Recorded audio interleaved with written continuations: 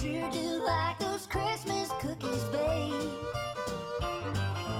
He gets mad that they're all gone before I get the icing put on. I sure do like those Christmas cookies, babe. Now there's a benefit to all of this that you might have overlooked or missed. So now, let me tell you the best part of it all.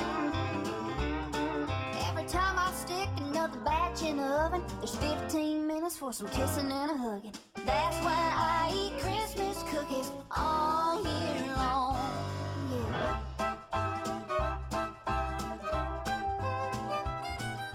Woo! Good morning, beautiful people. Happy Wednesday. It's the middle of the week. I'm Babz Rose Ivy. If it's around 9, it's time for LoveBabz LoveTalk. Happy Wednesday. Happy Wednesday. I think it's bright and shiny out there in the elm this morning. It looks bright and shiny. So bulk trash finally came. I just want to share that because I put out bulk trash yesterday. I put out a section of in my house.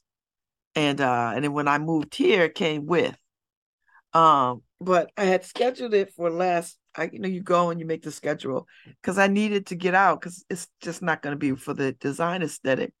But every time I wanted to move it, some child would have to camp on it because, they're trying to get their lives together. So one by one, each of them have slept on the couch at some point. So anyway, everyone was out of the house except Margot this particular time. I thought, all right, let me get rid of this thing now because it's so big.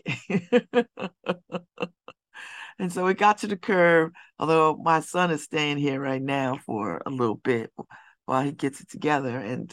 But anyway, the couch had to go. So it went out. So, people drive by bulk trash stuff and look for things. I saw it happen when I lived on my house in Bellevue. And we put stuff out and people would just come get it before bulk trash pickup. So same thing happened here. So somebody came and got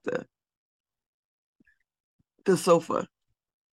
And then we just put some more stuff out last night. But I had a chair that belonged to my mom. My mother had 2 wing chairs, and they were in my basement at my house. And my basement had flooded, so one of them got badly damaged. How water can just make mold. But the other one was okay. But it was, still smelled moldy, but it was okay. It didn't sustain damage that way. So I brought it with me here. But I could never get rid of that mold smell, no matter what I did. No matter how much washing, how much Febreze, it was just in it. So I had to let it go. So I put it on the curb yesterday. And then this morning I was like, washing, how much Febreze, it was just in it. So I had to let it go. So I put it on. So I got up this morning with the belief I was feeling a little bit like, I don't know if I want to give up that chair. And so I was going to get up this morning and bring it back in the house. But then when my daughter went to work, she said, oh yeah, they just came and picked up the bulk trash. And I was like, I felt kind of sad about it. Now, my mother's been dead for 20 some odd years. It was time to let go of the chair. Intellectually, I know that. But emotionally, I was feeling a little sad about that. I'm still a little sad about it. Because then I was thinking, well, I could have done something with the chair. I could have, and I think this is the lesson in sometimes you just have to let things go. Even if you don't want to let things go, it's in your best interest to let things go because it doesn't serve you. And if the chair is not serving you, why are you keeping it? And that's true for anything and everything that is in your life. If it doesn't serve you, and serve you meaning not in an egotistical way and not in a selfish way, but in a way that makes sense to what you're trying to do in your life. Simple as that. And so once I came to grips with that, I could still be sad about it because sadness is a real emotion. And it's not an emotion that you have to push away or stuff down. It is an emotion that you can absolutely experience and walk through and not have it like turn you upside down. So I'm a little sad about the chair because, and I know, and this is the other part of this, the chair is not my mother. The chair is not a physical manifestation of my mother. It is not my mother, but She sat in the chair. She loved the chair, and it went with a whole furniture set. Now, I gave away the furniture set when she died. We decided as my family, we didn't want it because my mother, it was very white, this furniture. It was like ivory. It was no way I was having ivory furniture in my house. And so off it went. But I kept the wing chairs because they meant something to me. And I just like the look of a wing chair. But I understand this from a long time ago that if you cannot receive gifts with closed fist, and the chair was representing a closed fist, so I had to release the chair, and I knew it. I mean, I've known it for quite some time. So yeah, so I did it. It's done. I did it. It's done. Ho hum. I did it. It's done. Ho hum. And it's just, it's a little heartbreaking, a little sad, but that's where we are. So that's my sad cheer story for this morning. And it's all right to be sad. I want people to understand it's okay to be sad. People think they have to hide emotions all the time and can't show, or express their real feelings about a thing. It's all right. It's healthy to sort of say, that breaks my heart, or that makes me sad, or I'm not in despair. It's not despair. I'm genuinely sad about the chair, you know. But that's just what it is. And I know it's just gonna go to the dump, or somebody will pick it up at the junkyard or whatever. But that's just what it is. So drinking my morning coffee, my Cafe Bustelo with my adaptogen creamer and a little MCT oil because I'm weight training. And when I go on break, I'm gonna make me some eggs, because I need to eat something before I go to the gym. So I went to Burlington last night. These stores get on my damn nerves so much. So, the woman was taking all the little sensors, and there were sensors on the sock. And I said to her when she was doing her little thing, I said, just make sure you get all the sensors because I don't want to come back. I think she was just being an asshole or whatever. So now I got to go back because she didn't take the sensor off a sock. One sock. It was a pack of socks, and there's a sensor just on one. A part of me just wants to throw the whole damn thing away. Not all the socks, just that one sock. But then I'd be without a sock. So I'm going to go up there today and have them take the sensor off the sock. And they better not say a damn thing to me about it. I'll be calling somebody for bail. I know, 'tis the season. See what I mean? I have to get up every morning and believe I see the Christ, and I fail miserably. I haven't even got out the door, and I've already failed. I'm only human, flesh and blood. So that's just where I am.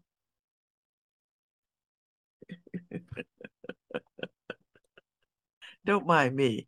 I'm about to get into Advent because I said we're going to do Advent every day while I'm on air, not on the weekends. I do it on the weekends, but I'm not here on the weekends. So I'm going to just go and do, I'm just going to read up the Advent.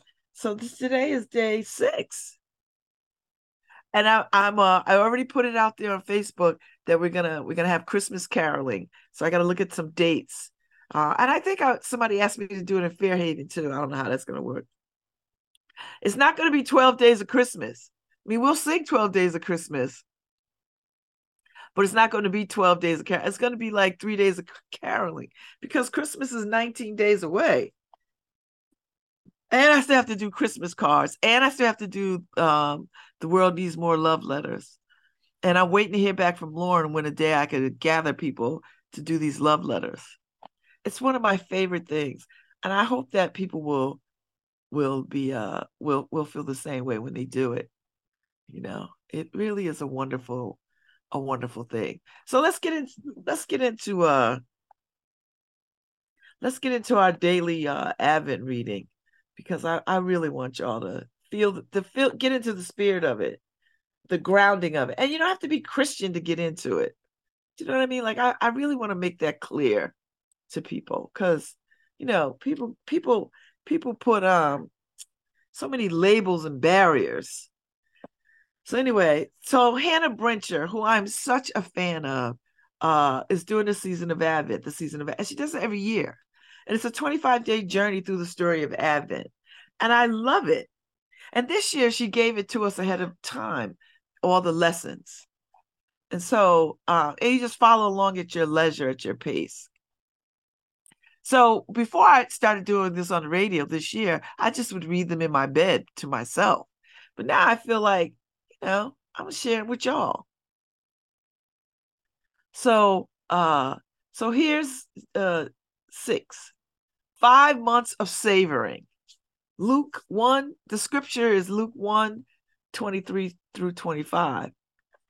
And so this is in Hannah Brencher's words, not my words. I'm just reading what she wrote, So we are packing up camp and moving forward in the story. Full steam ahead, friend. After Zechariah is visited by the angel Gabriel, Elizabeth gets pregnant. When Elizabeth finds out that A, the Lord has heard her cries, and B, she is pregnant in old age, I do not wish to be Elizabeth. She does something that absolutely stuns me. She spends the next 5 months in seclusion, tucked away, off of social media, phone in airplane mode. You get the point. Homegirl holds herself up for 5 months to be alone with God and savor the miracle of her pregnancy.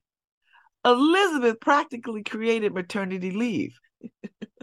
Elizabeth was like, I'm overjoyed. I'm going to revere God in this moment because I'm an old lady. I'm about to have a baby, something I always wanted to do. My fertility is no longer in question. That is dedication on a whole new level. I marvel when I managed to get along with God for more than an hour, but can you imagine what it would be like to get along with him for 5 whole months? No. Every waking and sleeping breath, I'm not going to lie, there are big parts of me that I feel like this would be impossible for me. Well, if you go to prison, it's the same thing. If this were me and I'm getting the best news of my life, if the impossible was suddenly possible, then I'm shouting it from the rooftops. I'm telling everyone. I'm writing the Instagram post right now. Baby, I would. Imagine the naysayers in Elizabeth's life. Imagine the people who likely told her, hey, I think you should give up on that prayer for a baby at this point because you're too old to bear a child. People never mind their own damn business. I'm paraphrasing in there. If I'm Elizabeth, I'm dressing up my baby bump and I'm heading into town square to tell every human with ears to listen that God's goodness is a real thing. I'd show those naysayers a big old pregnant belly-sized God miracle. And don't get me wrong, God loves the praise that comes off our lips. But God is most honored and most pleased when we get along with him because he, even without the miracles, is worth being praised. When was the last time you got away with God just to savor what he had already done in your life? Oh, I do it quite often. When was the last time you witnessed God doing something beautiful in your life? All the time. Just me saying that. And you spent time thanking him first before sharing it on social media. Yeah, I am spiritually mature, so I got that. I wanted to leave you with a challenge today. So this is for y'all out there who don't do this. And I'm not making a judgment. I'm just giving you permission to think about it. This year is about to end. If we aren't careful, we will skip right from Christmas into the new year. We will hit December 26th and we will set our goals and sprint towards the new year believing we're suddenly the people who eat kale, unplug our phones, go to the gym daily, and practice skincare routines religiously. But I want to challenge you to pause at some point at this next week. Carve out a space, just 15 minutes. That's all. Set a timer in those 15 minutes. And I want you to go back and reflect on 2023. Reflect on the work you did and the big things that happened. Reflect on the small projects and the ordinary miracles you encountered. Reflect on the prayers you prayed and the good things God did in your life. Reflect on the things that hurt you and the things that didn't go your way in 2023. Carve out space to reflect with God before you start posting 2024 goals all over social media. God did something in 2023. Don't discount the beautiful and ruinous things that made you this year. Just make space to remember what God has done in the year behind you before you move forward into a new year.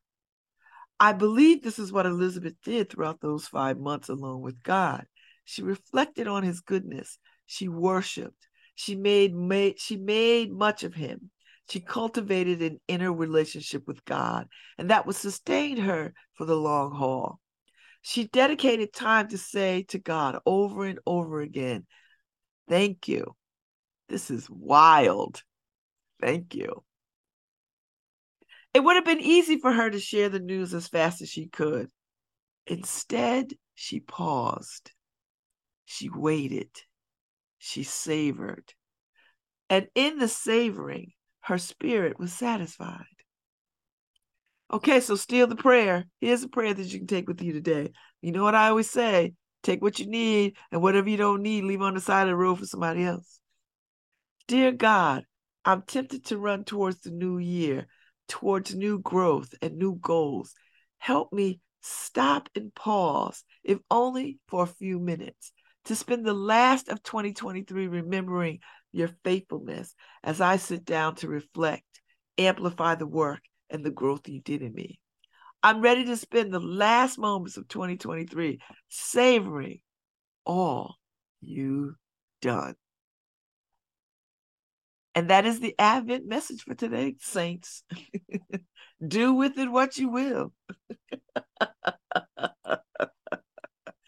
I think that's a good point because everybody's everybody gets into resolution mode. Now I have been working on my spiritual formation for a decade and then for well over a decade. I've always been spiritual, but I've really dedicated building my spiritual muscle over the last decade. And so I like where I am spiritually. Is it perfection? Hell no. Am I doing all the things? Hell no. But I'm not starting from scratch. There's no starting from scratch. I'm not starting from scratch. So take the time before we get into the new year to just be in this year, be in 2023 proper before you jump into 2024. And I like this notion of reflecting. And I was trying to figure out what kind of ways I should journal. And I was like, well, I've done so many gratitude journals. I've kept diaries. But I think now a reflecting journal would be a good idea to just go about the day and just process the day. Not so much record the day, but to capture what I take away from the day. That might be a good use of my time. As someone who feels deeply about being present in the day and noticing God in the ordinary and romance in the ordinary, I can reflect on where I am in this moment. And being on air like this is pretty much what that is, just reflecting. I don't report anything, not telling people stuff they don't intuitively already know, spiritually, intellectually already know about who they are, where they are in the world. I always say to people, when people sort of have desolation and despair, it's because they don't like the answers of their life at the moment, and they feel a little bit powerless or helpless to make the changes necessary to get to the life that they want because they think it's going to be such a heavy lift that it's almost impossible. And it really isn't. I wish people could get to that place a little faster. It's not impossible to change your life. It just takes one step. And God gives you enough light for the first step. And then with that first step, you gain some strength and you are able to take the next step. And before the hell you know it, you're already up the stairs and down the road. Because people get intimidated when they see the whole staircase. And they say, oh, I couldn't possibly. But when you put one foot in front of the other, that's what it is. I'm often asked, how did I overcome and come through? I just one breath at a time. I have a friend who was going through a very difficult time, and she sent me a message telling me what the time, and it's shocking. I haven't responded because I'm so shocked by it. But I didn't go to condemnation in a way that I think most people would go to condemnation about the situation. As I age, I'm much more prayerful and much more in a state of grace and forgiving. Now, I'm not one of these people that believes in forgiveness for the sake of forgiveness. I almost don't really believe in forgiveness. I know people hate when I say that because they just think I'm holding on to some wound or something. And I assure you I am not. I just think there are some things that just does not deserve your forgiveness. And I know that's probably antithesis to my faith in how God is such a forgiving God. But I recognize that I'm a work in progress, so there's that. But for me, I just think there are some things that are not necessary for me to forgive. What I can do is give myself grace for what I was not able to do in any situation. I think that's where I land. I don't need to say to somebody, I forgive you because you stabbed me in the back or you wounded me. I don't know how to come to that. I'm never going to come to that.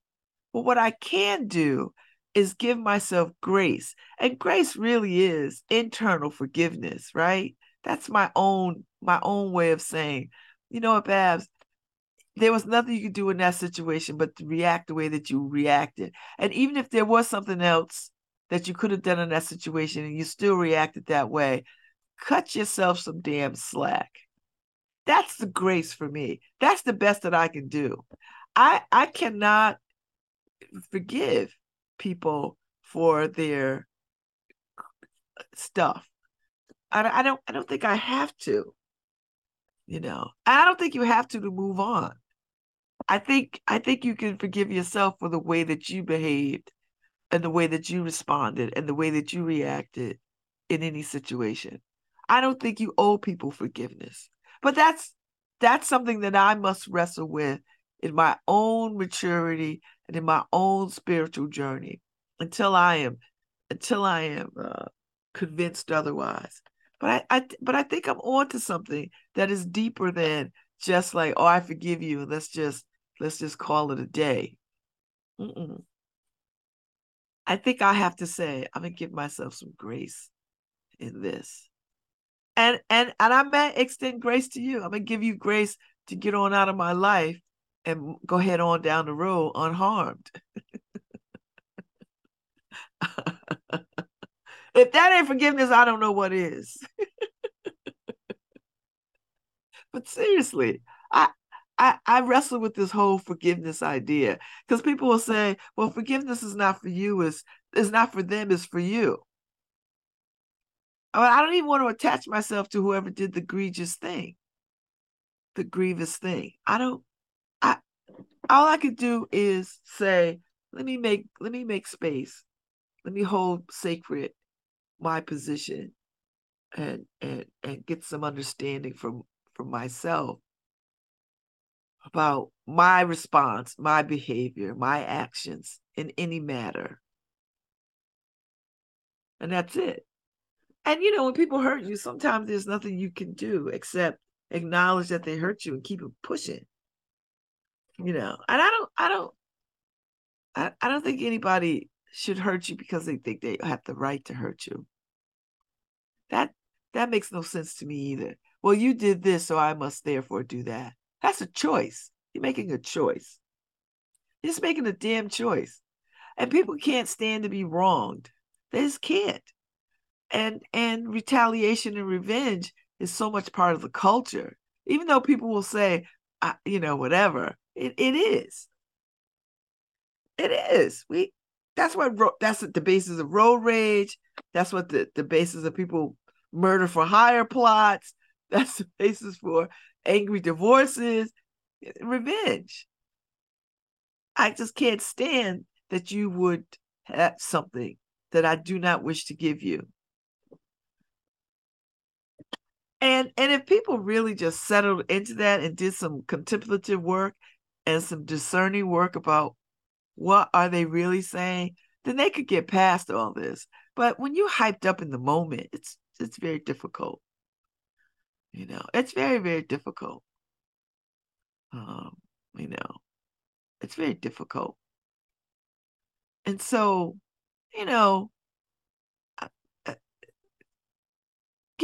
cut yourself some grace.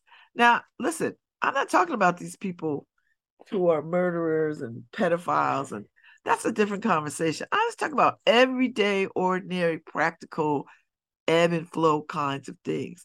Fall out with people, fight with people, walk away from people, disengage from people, divorce people. I had a whole breakup with a friend who is no longer my friend. And I must say, although I miss that person, I am happier without that person in my circle. Well, how can that be, Babz? Because for the longest time, I believe I was divesting from that person and not doing a good job. And not doing a good job. And I knew it maybe 2 years in, 2 years out.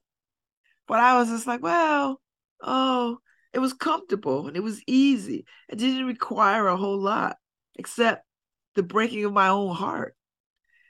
The breaking of my own heart. And it was such a heavy lift. But now I don't. You can miss people and not want to be in their universe. And I miss this person, but I don't want to be in their universe. And I damn sure don't want them in my universe. And so we are adjacent because we've got folks in common, but our everyday interaction no longer exists. And I'm quite happy about that.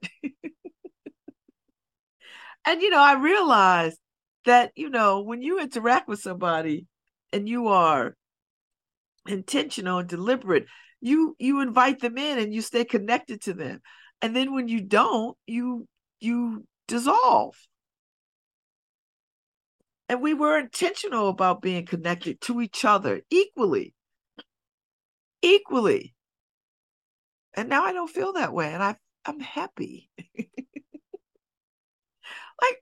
like I could care less. I don't think that's the right way to say I could care less. I would be happy not seeing that person ever again. Not because I have some emotion or whatever.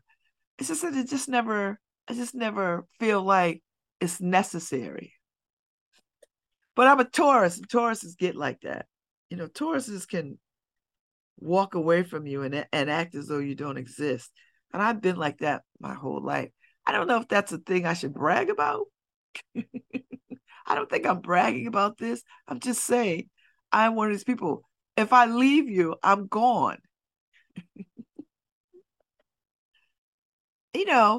And I've been like a lot of people. You leave people, you come back to them, you leave them, you come back to them the second time around, the third time. But once I make up in my mind to be gone, I'm gone. And there's no, and then if I see you or whatever, it'll be like I met you for the first time because I was like, I don't know you. I don't know you. And I've been like that my whole life. Once I'm gone from you, I'm gone. And I don't have no kind of feeling about it one way or the other. Do you know what I mean? Like I don't think about, oh, I wish. I only did that when I got divorced because I think, marriage was the most sacred thing to me. The vows, the commitment.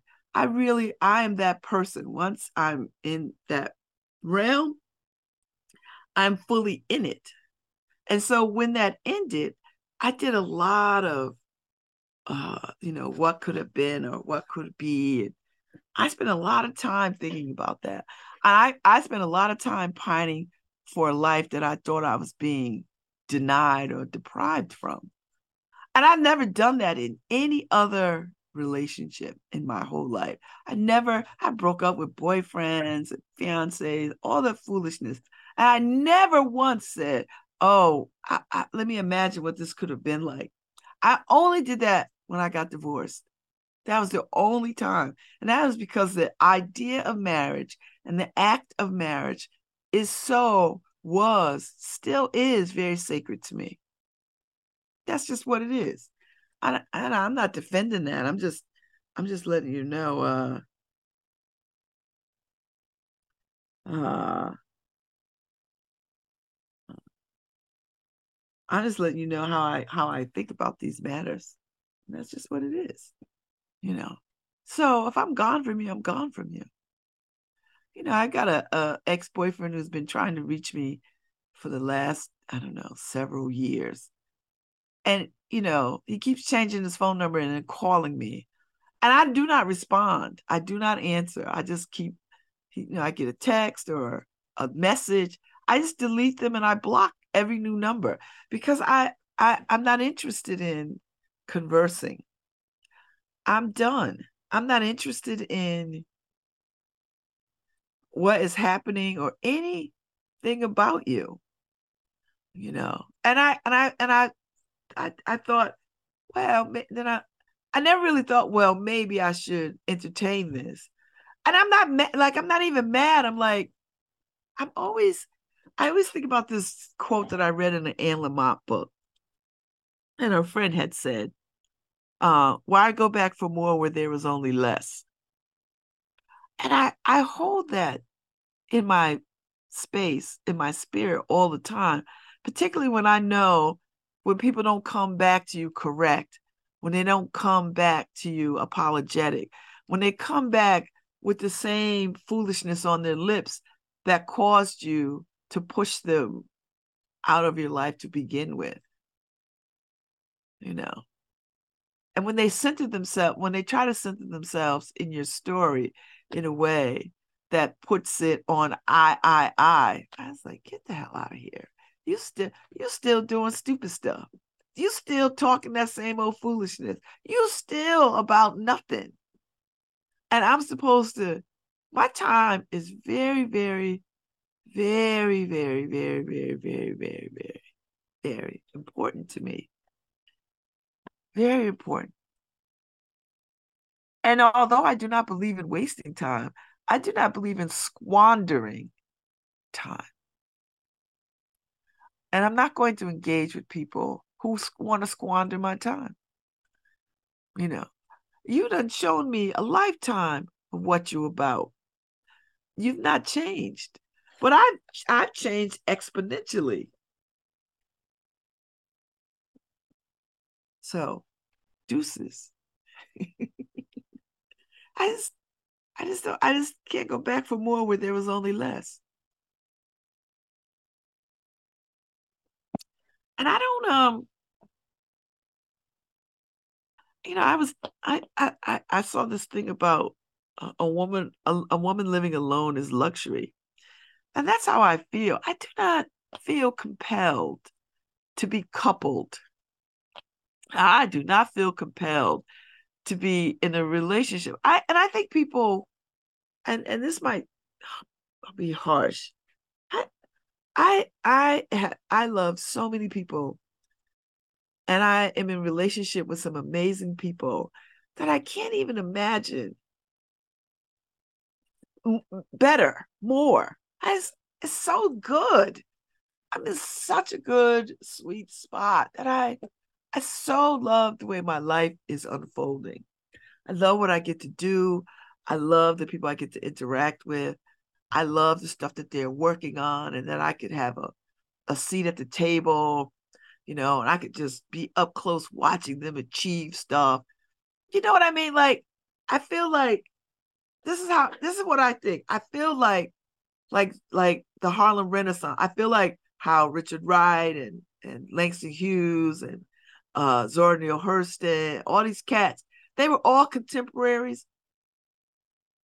I feel like I'm amongst greatness with all my friends and the stuff that they are working on and the stuff that they're doing.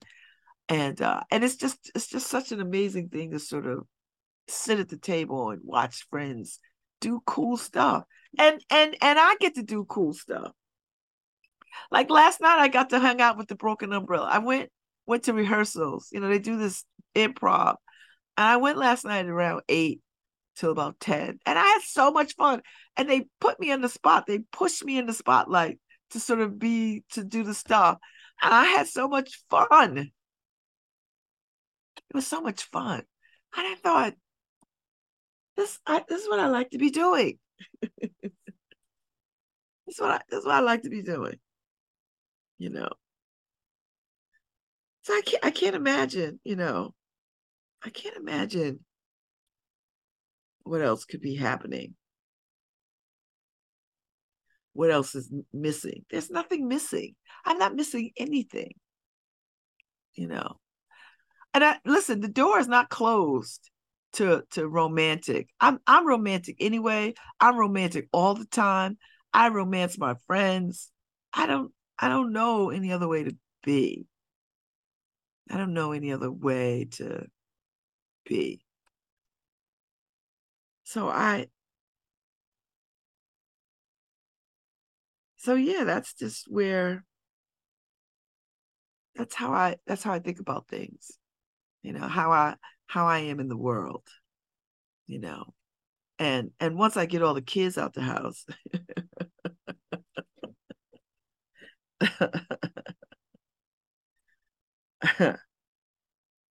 uh once I get out of the house, once I get them all out,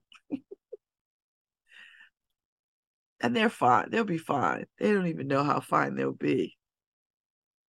Um, you know, uh, then I could really sort of live into the dreams of where I want my life to be, you know. And I'm working on my space now. And I have a lot of stuff. I need to divest some of this stuff. But it's a work in progress. I get to do this work in progress. So I got paint. I gotta start painting. Put some paint on these walls. I hate painting. But I have friends who will be like, all right, give me a brush. Where we start? So I just gotta move stuff a little bit more so that they can have space to get in here and paint. Because it's gonna get painted. you know, you know. Uh it's gonna get done. So yeah. So I just say that to say we can I have a friend who says these little things, and she was a blogger, but she makes these little posters and things. She's like, if you could drive yourself crazy, you could drive yourself happy.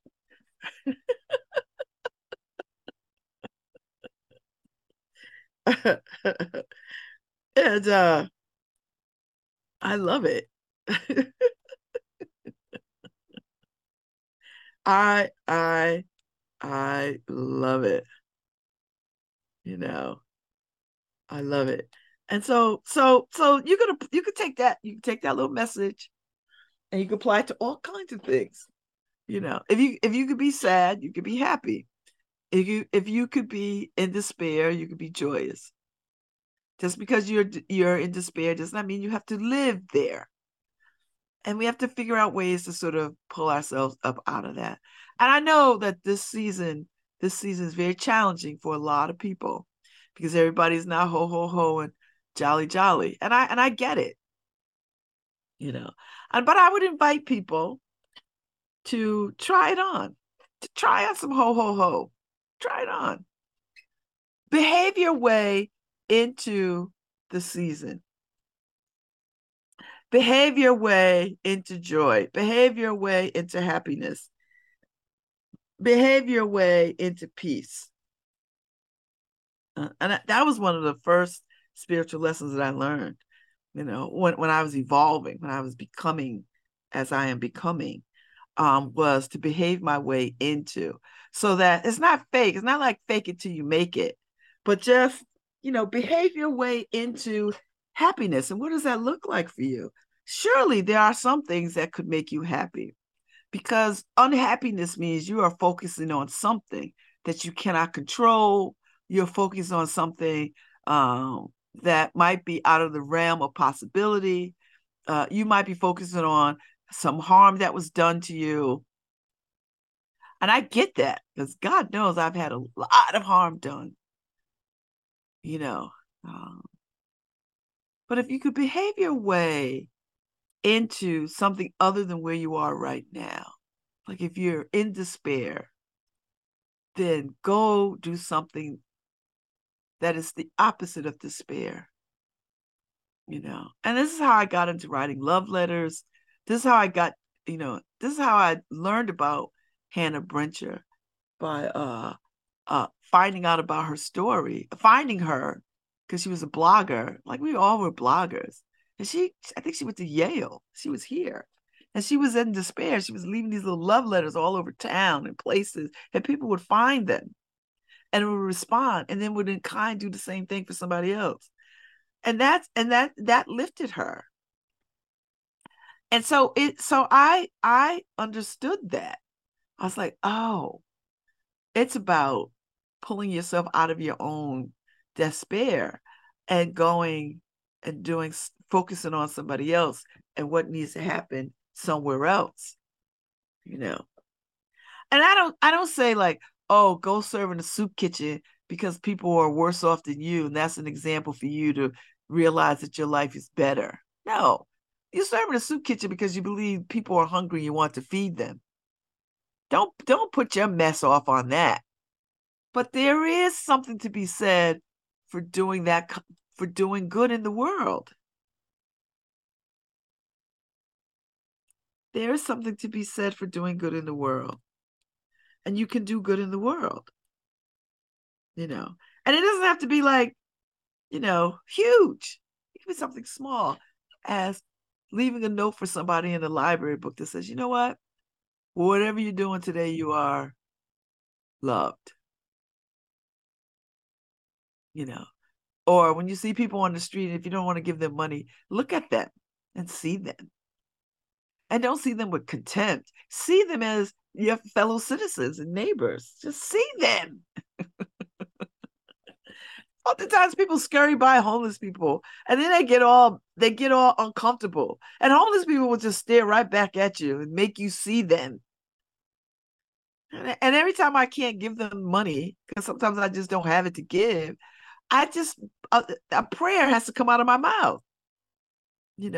God watch over them. And people get all bent out of shit. Well, if you give them money, they're going to go buy liquor. Hell, I drink every day. I'd buy liquor. What are you talking about? When you give somebody money, that's it. They get to do what they want with it. It's not a loan. You're giving it to them. And listen, if you're out on the streets, you might need a drink too. I'm just saying. Like, before you make these harsh judgments, people over $1, you make harsh judgments over $1, but you don't make these harsh judgments over your U.S. government who uses your money any old kind of way in places and spaces that you are not privy to.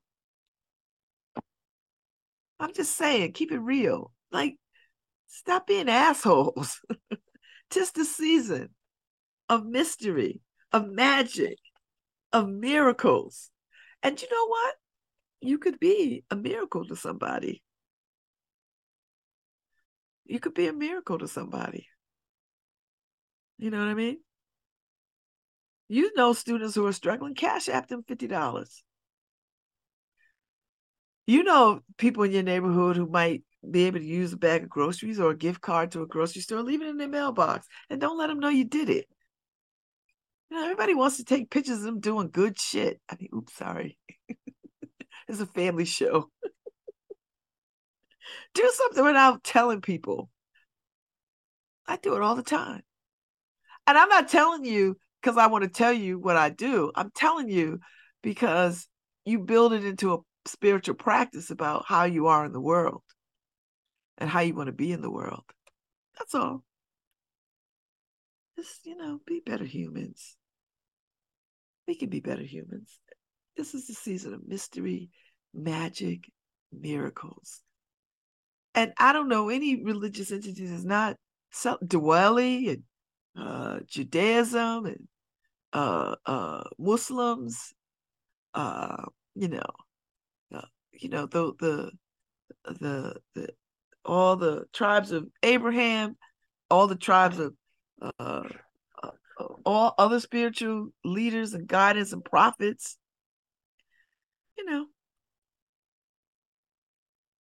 There's a lot we could do. We have the power to do so many things. We could do them. So yeah. So I'm gonna finish my coffee. And I'm gonna go make an egg because I need to have some breakfast. And then I'm gonna come back with Trina Learned. Trina Learned is the interim director of a creative arts workshop, and they are celebrating their founder, which is a story up on the arts paper. They have an exhibit going on for let's see, what is her name? So there's a whole story up. Audubon Arts Hero Remembered in New Exhibit. So there's an exhibit of Anne P. Lehman, of her work, and it kicked off on December 3rd, and it's going to run until I think January or so. But she just died. She was 94 years old. So the show runs to January 27th. And it's got, it's going to run across three of creative art workshops, three galleries. So you'll be able to go and see her work. But she is the founder of the Creative Arts Workshop. And I think that's a wonderful way to celebrate somebody's creative life is to give them a whole bunch of gallery space. So Trina's coming on to talk about all of this and what it means to them and what they're up to and how they're going to continue to celebrate Anne. What's happening, Harry? What's up, Babs? So, yeah, I'm over here playing around. We're on Instagram today. We're broadcasting on the Insta today. Okay. I'm testing it. I don't like it. You don't like it? No, I don't like the whole format of, portrait. You have to have it in a certain format, and the cameras look small to me, and all of that stuff. But it's a test. On the LoveBabz LoveTalk show is on. If you go to at WNHH on Instagram, we're broadcasting there right now. And you're listening to LoveBabz LoveTalk on WNHH 103.5 FM, your home for community radio. And can they see us in Mars though? That's all I care about. I think they see us everywhere. I was, I was listening to a show that said how they're finding that this, like in Antarctica, you have life forms that shouldn't exist under the conditions of our world. And they find that those life forms probably exist on planets that are frozen. So who knows if there's a population of icicles that walk around and are more intelligent than us. But yeah, so I think even icicles, in what's the Europa, Yes. um, where they want to actually go and check it out, but they're trying to figure out how they drill into that ice. So there may be ice people over there. Now we got to worry about that. It'd be easy. It'd be easy to defeat dumb babs. So we hit them with our global warming.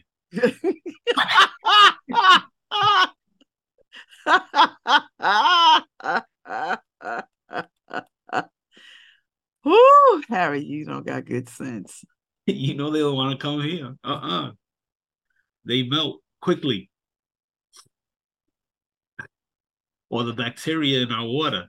All we got to do is offer them a cup of water baths. It's not much. I think they said there's like 60% of the drinking water in America is not really drinkable. Oh, I know, Harry. That's, you know what? I'm not worried about people coming over here killing us. You know what's going to kill us? Us and our foolishness around not having clean air, clean water. Well, why have clean air and water?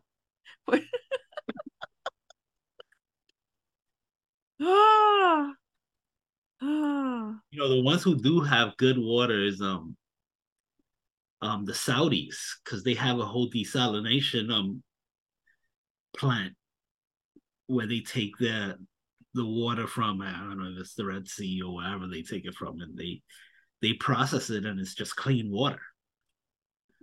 I don't know if we're gonna have to do that. I mean, we should probably do that anyway. We have so many places that go through droughts that we should grab seawater and just clean it and ship it around the country. But why give people water?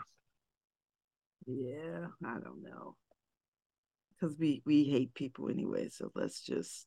I'm hopeful like Babs. I'm the opposite. She's over here ending with hope, and I come in. What was it that Paul called me? Paul called me something else. Oh, all right, I gotta go have eggs. I'll be back at 10:15. Yesterday, Paul called me. He called you what? Debbie Downer. But I mean, you are kind of Harry. I like to say, can we all just get along? Anyway, we'll be right back. Look for that link. LoveBabz LoveTalk now on Insta. I don't know how long we're gonna last here because I don't like it. But now on Insta, and look for that link because she's gonna have Trina Learned in the next hour, 10:15. Look for us. Now I'm gonna go look on the Insta page and see what's happening. I wanna make your dreams come true, so you'll be mine. I wanna be yours. Will you be mine, babe? Yes, be mine. Oh, for Christmas.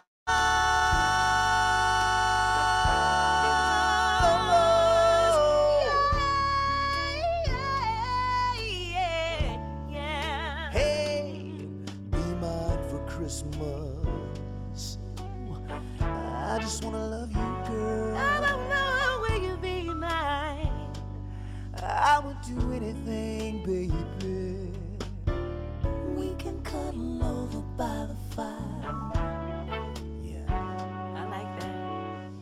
Have a Merry Christmas, girl. You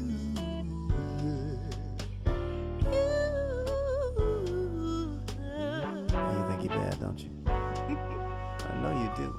You said anything? Girl, I'd give you anything.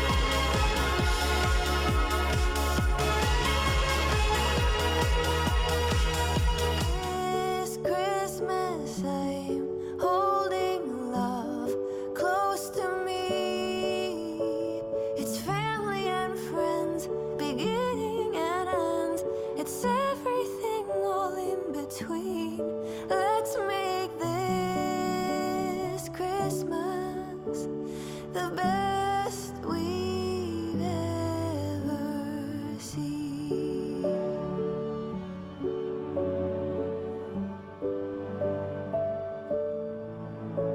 Sugar plum wishes, mom and dad's dishes, castles high in the sky. Golden rings spinning, carols all singing, magic fills up the night. I hold on dear this time of year, let us all sing together. This Christmas I'm right where I wanna be. This Christmas I'm holding love close to me. It's family and friends, beginning and ends. It's everything all in between. Let's make this Christmas the best we've ever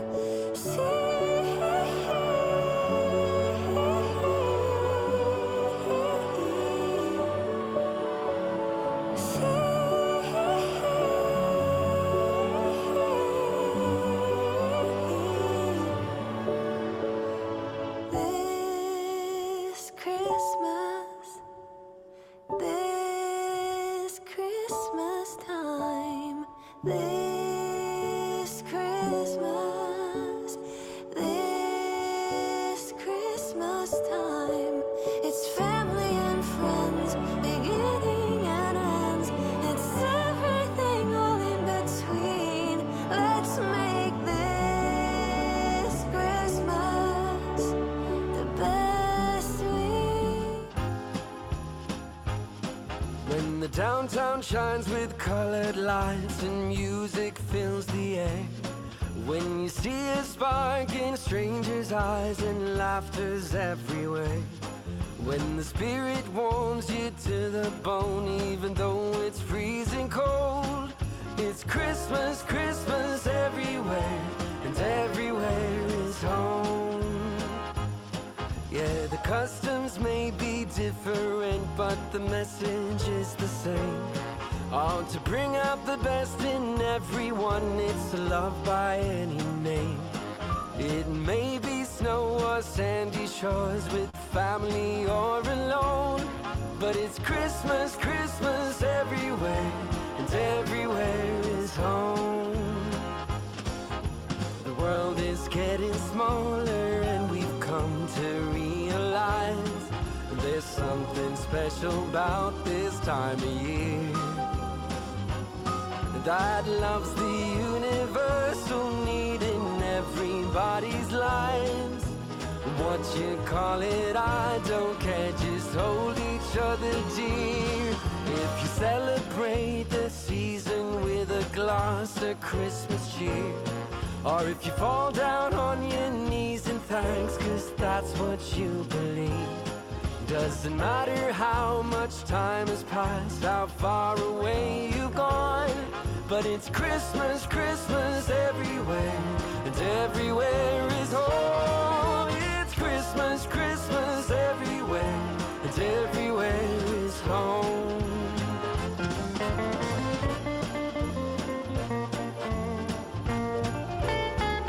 Merry Christmas.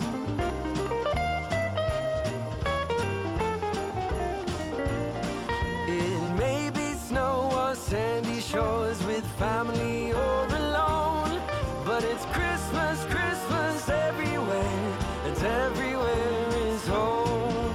The world is getting smaller and we've come to realize that there's something special about this time of year. Heart that loves the universal need in everybody's lives. What you call it, I don't care, just hold each other dear. Oh, when the downtown shines with colored lights and music fills the air, when you see a spark in strangers' eyes and laughter's everywhere, when the spirit warms you to the bone even though it's freezing cold, it's Christmas, Christmas everywhere, everywhere is home. It's Christmas, Christmas everywhere, and everywhere is home. The snow fall down, oh. Want it all, want it all, want it all right now. 'Cause every day is one day closer to Christmas. Every night I close my eyes and wishing. Counting seconds like they're presents till my wish comes true. 'Cause every Christmas I get closer to you. I know how to make them jingle bells rock. Tuesday slide in them Santa Claus socks.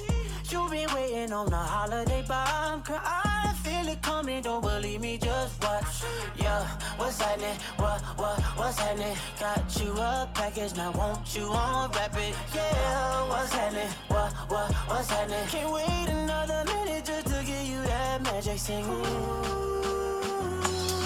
let it fall, let it fall, let it fall.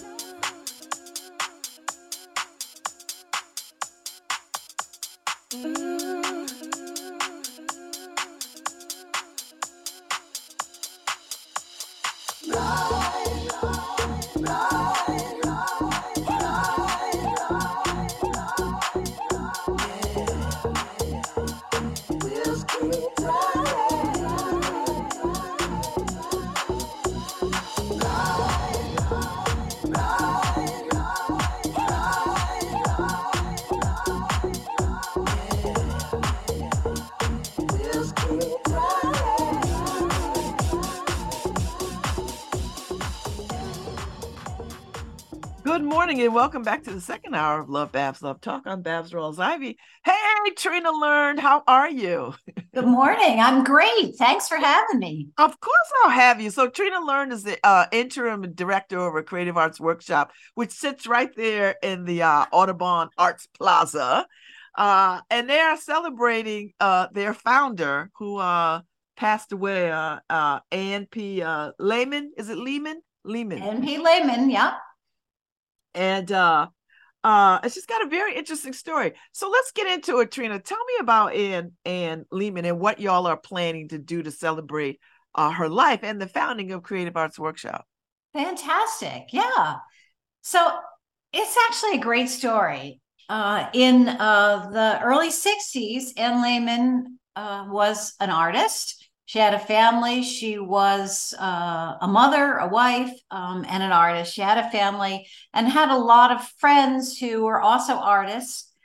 They had found an abandoned or a vacant building in New Haven. It's the old Foot School, and thought, wouldn't that be a great place to have some art studios? Except they all had studios or some place to make their art. What they really needed was a place to teach. They wanted to have students, and they were very aware of the fact that Yale, Paris School of Art, some of the other colleges and universities had art programs for matriculated students. But where could people go and experience art, particularly children? So they were looking for an opportunity to really establish a community-based program to teach art. So they got together and they founded something that they called Creative Arts Workshop. Their first home was in the basement of what's the Slade Eli House. They literally got some cans of paint and whitewashed everything down there to make it look a little less dreary, and then traipsed people in and out of the basement. Then they went over to Michigan, Israel, which was the temple that was then converted later on into Educational Center for the Arts. They rented that basement. And that was the time that the Audubon Arts District was just being developed. So the Arts Council was looking for people to take plots of land and build. And this small group of people, Ann Lehman had led the incorporation of Creative Arts Workshop in 1961 is when our articles of incorporation were signed by Ann. She was official leader. And they took a leap of faith and bought the land that we're now on. And for $250,000, they managed to build the building that we're currently in. Wow. So Yeah, it was a lot. But the first year they even got, just by word of mouth, people telling other people, they got 150 kids to come and do art. And um, it's been going ever since. Anne taught right up until she died just a year ago. It'll be a year ago later this month. And she was in her 90s, right? She was She like was. 90. She's 94 when she passed away. She was here teaching her class up until a month or two before her death. It was amazing. But that was Anne. She was tenacious. She was wonderfully, she was just always so vital, so enthusiastic about what she did. And she believed in her students and she believed in her own artwork. So she was here perpetuating her sculpture studio. And the work she did, it's hard for us to describe it here on radio, but she's a metal sculptor.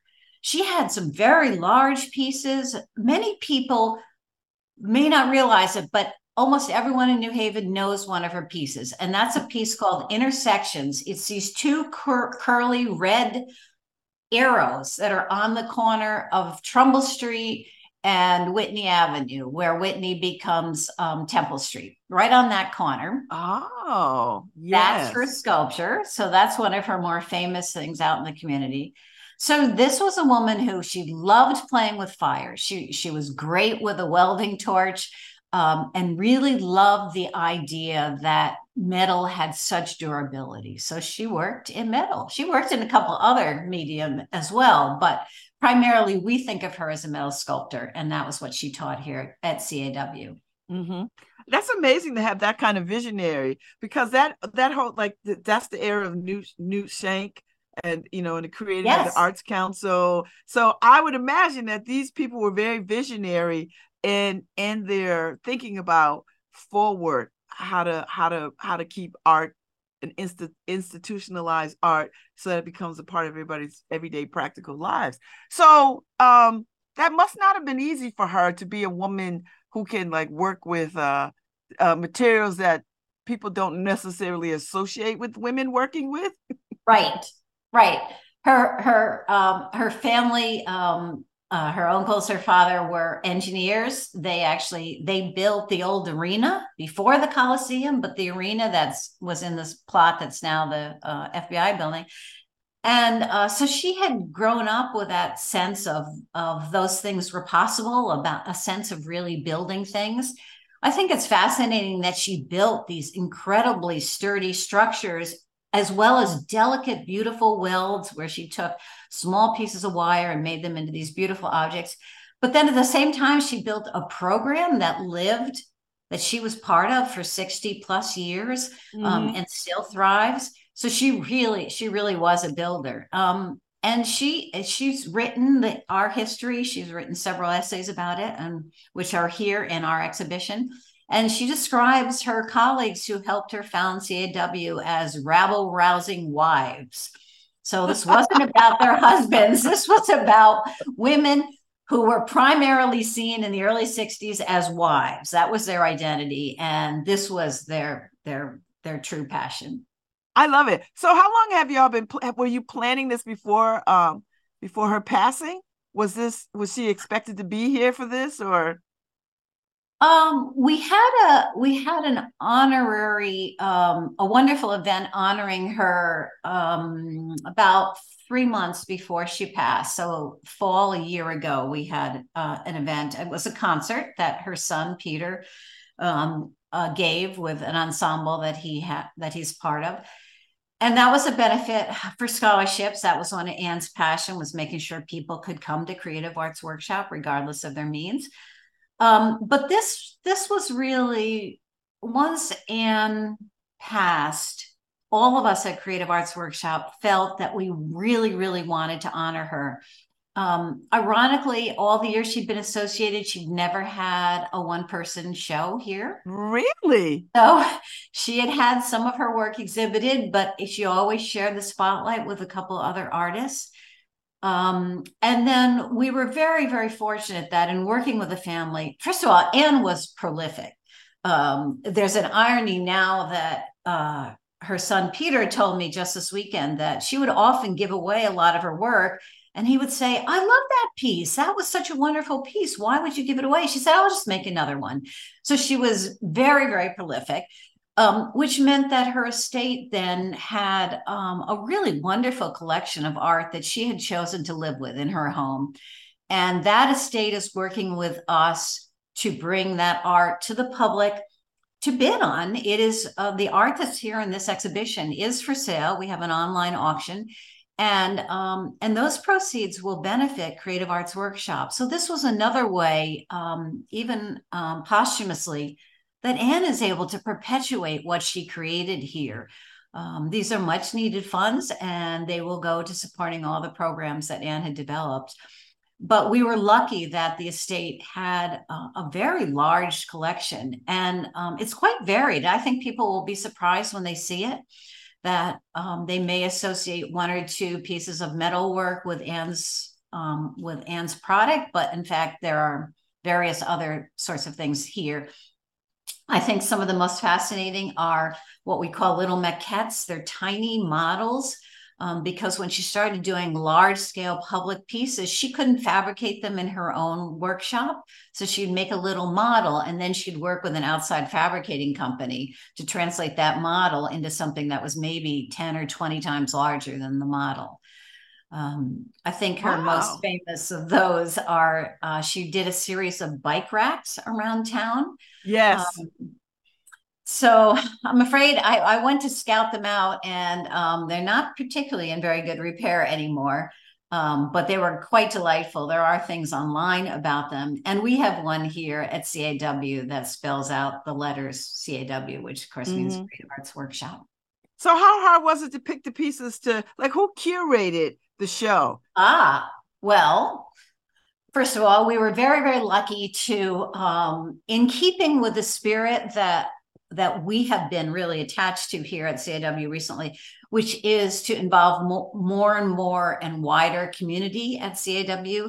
We worked with Thea Buxbaum, whom many people know from Keller Liddell Gallery and from what I'll call the Westville Renaissance. Thea and her husband, Gar Waterman, have been friends of Anne's and her family's for over 30 years.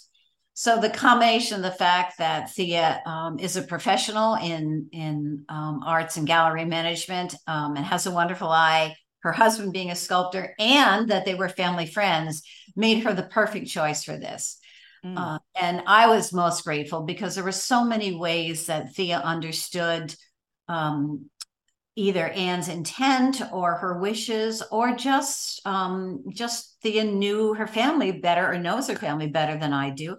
So it was a wonderful opportunity. And anybody who's listening to this program and who knows Thea knows that Thea always brings wonderful energy and a great creative spirit. So I'll go out on a limb here and say that this is one of the most beautiful shows I ever remember seeing at CAW, and that's thanks to Thea's genius. So I love it. So you're going to do it across all 3 galleries in the space? Yes. And it kicked off on December 3rd, and it's going to run through January 27th? 25th, yep. 25th, okay. So it'll be through for a full 2 months. It was a big undertaking, so we've been working on this show for about the last last 6 months. So it's a big undertaking. We wanted to make sure people had ample time to see it. It's a busy time of year. And we have I mentioned that it's an online auction. We have some things in our small shop that are objects of Anne's that are just outright for sale. And then we also have some products. We have a calendar, we have a catalog of the exhibition. We have a calendar that has 12 of Anne's images. We have some note cards. We have what we call some swag, some Anne swag for people to enjoy. Oh, I love it. So y'all thought of everything. And it sounds like you thought about all price points, so that everybody could have a piece of this, of her art life. Thank you for saying that. I mean, even for instance, we have individual note cards. So they're 4 of our favorite images of Anne's work. And so even if you just take the note card and put it on your desk, just to remind you, they'll make you happy. But yes, I love it. We wanted people to share Anne as much as possible. All right. So how are you doing as interim director? How are you doing? I'm great. Thank you. What a nice thing to ask. This place is fabulous, and I didn't expect to be quite so captivated, but I am, and the energy here is wonderful. And I feel that this is an opportunity to just continue strengthening CAW. We're like all arts organizations in New Haven. We continue to work and work very hard to make sure that our resources are as stable and sufficient as possible. That includes, of course, financial resources, but also just to make sure that students get a chance to come. So we had about 130% growth this past semester over the same period the year before. So we're really starting to see that people are coming back out and joining classes post-COVID. Our new term starts January 4th, and we have over 60 classes that we're offering in the term that runs January and February. So, and we've already had very robust applications, or I should say, registrations and enrollments. So things are going well that way. Everything is just constantly changing here. So we're just very excited about our chance to work more and more with the community. This year we have ECA, Educational Center for the Arts, has 4 of its visual arts classes in our studios, and having that energy of students coming into the class 4 days a week, into the building 4 days a week, and just really watching what they produce is a really great example. They show up at the Arts Council too, because they use the sandbox. Of course. And, so Audubon Place is like teeming with young people. That's right.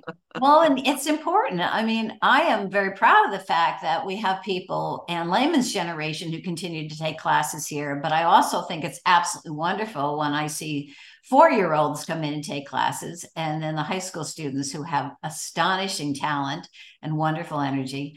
So, so we want people to believe that anybody can come here and experience the process of art. So how many students do y'all have, at any given time? I mean, 60 classes is a lot of classes.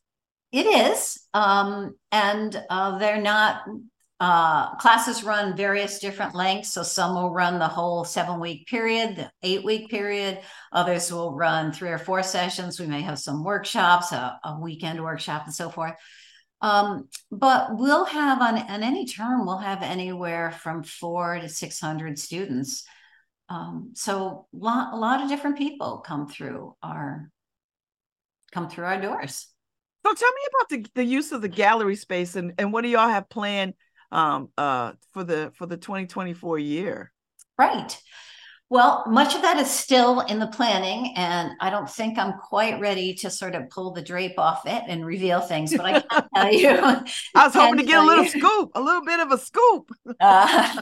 For several years now, we've had this wonderful series called Made Visible, which runs during the month of February to commemorate Black History Month. And we do have a really fabulous show planned for that. As I say, I'm not quite ready to make the announcement, but I do want to assure the community that this Made Visible series, which has been vital for us, is really important and will continue to perpetuate. We have a couple other shows planned, again, not yet to be announced, but at least I'll tease. And that is something to commemorate International Women's Day. So that's March 8th. We will probably bring back our edible book tea. That's an event that people sculpt food to somehow replicate. It's usually a sweet, like a cake, and it replicates some book that they've read. And then we serve tea, and people come in, they buy a ticket, and we serve all pieces of these desserts. So they all get devoured at the end of the day. So that happens in early April. That will be coming up. Before that, we have what we call our XOXO show. That's primarily a show by our bookbinding students and practitioners, but it also has other handicrafts and beautiful objects that have been made by our other studios. So that happens the first 2 weeks of February. We have a couple student shows coming up. We, in part of our hosting of the 4 classes from Educational Center for the Arts, their senior show and year-end art show will happen here in late spring. So lots of pretty exciting things happening. Now, do you all run summer programs, Trina? Do you have a summer component? We do run summer programs. So particularly mindful of the fact that families need to be able to plan in advance. We are just about to publish our summer catalog of all of our children's programs. And in the last couple of years, we haven't been able to make it as robust as has traditionally been, but we're back to that level now. So lots of offerings throughout the entire sort of school vacation period of summer. And then we continue to have classes. We actually have, in many ways, we have different groups of students who come in the summer because they have a different flexibility. And that's been really exciting. For several years, we've had a program too in the summer with Hope for New Haven. We expect that to continue this year. And we're looking for other ways to really broaden how we can not only bring people to CAW during the summer, but help people get through some of the logistical challenges that families, parents have during the summer when school isn't in session. But we're here and we want people to be here with us. Oh, okay. All right. I'm glad to see Creative Arts Workshop thriving. So this exhibit honoring Anne Lehman, what does her family think of all of this? And I know they've been cooperative because they've turned over her artwork to y'all, but what are they thinking and what do they make of all of this? Oh, that's a wonderful question. It's actually, for me, it's been a huge privilege to work with her family. So Anne and her husband had 3 children, and the surviving child, Peter, was really part of we had a very small core committee based on Joy Ford, our former board president, Kathy DeMeo, our current board secretary, Peter Lehman, myself, and Thea Buxbaum. So 5 of us were the core that created this show. Peter was wonderfully involved. He helped us pick and gather the work that would be in the show. Peter designed the entire catalog for the show, which for me, I don't mean to embarrass him, but for me is truly a labor of love because it's a beautiful catalog and it really shows that Peter had such a connection with this artwork and of course with his mother. Many of the grandchildren came both on Friday night. We had a preview event before the show opened, and then Sunday they came here. And Peter was involved also in the panel that we did on Sunday afternoon for the public. So Peter has continued to be very involved, and this too was a legacy that he lived with, and it was really wonderful to share this experience with him to get the show ready and up. Now, is he an artist? Are any of the grandchildren artists? Or are there any more artists in the family? I think they're all quite amazingly skilled. Peter is both a musician, really quite a talented musician, and he has a degree, an MFA from Yale in graphic design. So he got some of the bug for sure. So now, do you have any favorite pieces, Trina? Like, are there pieces that you're like, oh my gosh?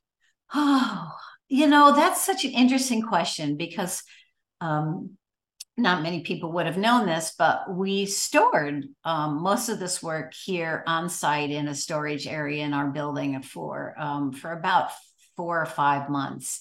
And it was all jammed in, and some of it had come right out of Anne's garden or fields. And so it was a little rustic, I'll use that word. And I would often go in this room and take a look at something, and it all looked sort of jammed in and wasn't so sure. And then when we started to pull it out and started to hang the exhibition, everything just took on this, not only this beautiful life, but this wonderful dignity. Suddenly, each object had its own identity. So there are a couple of objects that I particularly love, and I think Thea Buxbaum was very clever in the way that she positioned them. One is a spectacular, it's almost 4 feet wide and almost 2 feet deep, metal bow. It's a beautiful shaped thing, and it hangs on the wall so that if you're standing outside CAW 24/7, you can look in and you see this spectacular bow. And that bow is a fabulous depiction of the fact that Anne played with materials that were very hard and made them look fluid and flowing and tactile and soft. So that bow is really one of my favorites. And I like the maquettes for the various bike racks that she did. Boy, it's hard to pick a favorite. It is. And I know. I especially get it. Yeah. and there's quite a bit of range. There are various different things that Anne did. So yeah, that's great stuff. Now, does she have any surviving colleagues or contemporaries that will come or lend some thoughts to this? Or We did actually. I'm so glad you asked that question, because one of the other projects we've tried to do some tangential projects that really give a chance for us to magnify the experience of Anne. So Thea Buxbaum in our hallways has put up oversized essays, an essay that Anne wrote about the founding of CAW, and a couple of other things. We commissioned a poem by Judith Liebman about Anne's work. And then in the late summer, working with Southern Connecticut State University's program called Arts Administration and Cultural Advocacy, we had an intern, Sarah Daltal is her name, and Sarah was here for 3 months collecting oral histories from people who knew Anne. wow. So she compiled a wonderful series of interviews of people who were either Anne's contemporaries, who were also teaching when Anne was teaching, or her students, to capture their memories and give us a chance to also codify that and make sure that we have that in our records.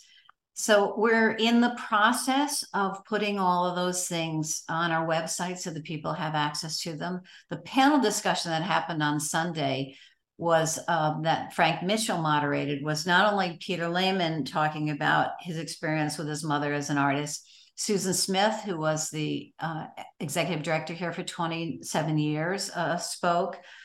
And Sherry Block, who as a child lived next door to Anne Lehman and is now the head of the sculpture studio and studied sculpture and metalsmithing with Anne for years. And Kim Weston, who really wonderfully represents the sort of the next generation of what is community art, particularly help working with children. What does community art mean in New Haven and how to perpetuate that?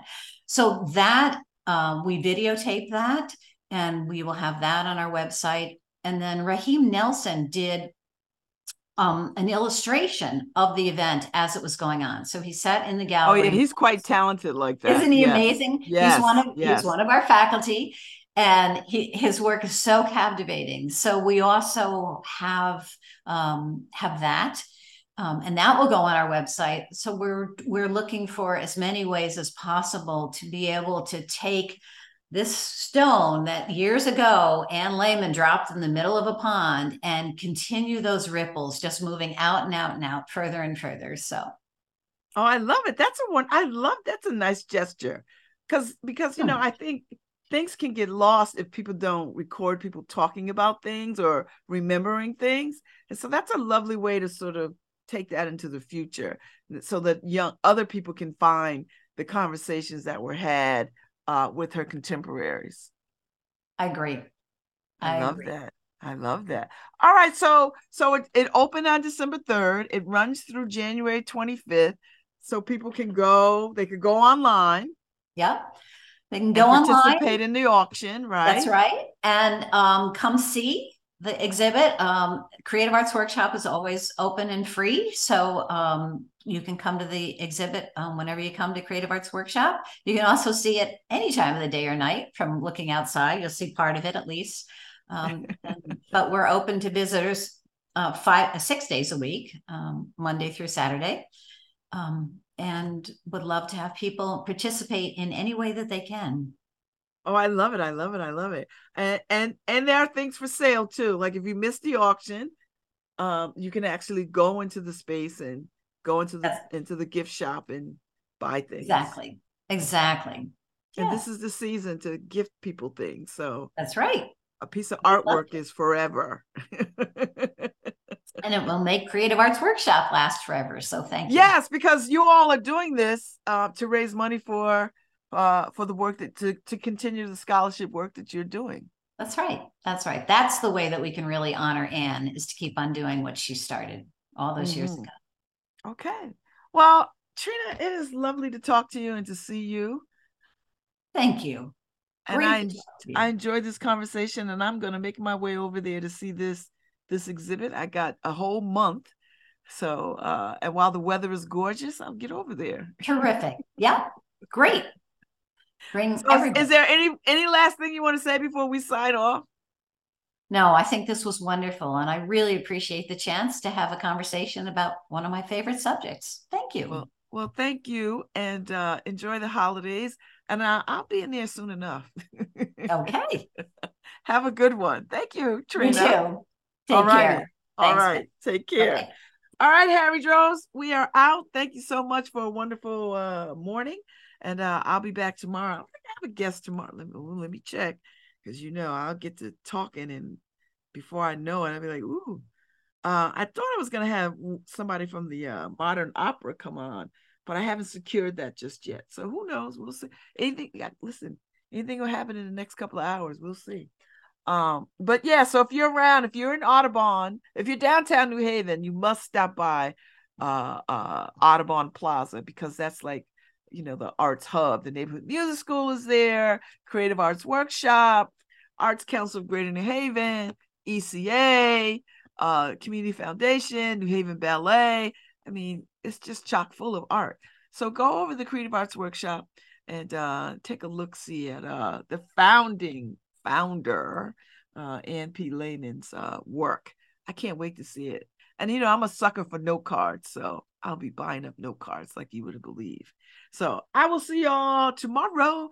Enjoy the rest of your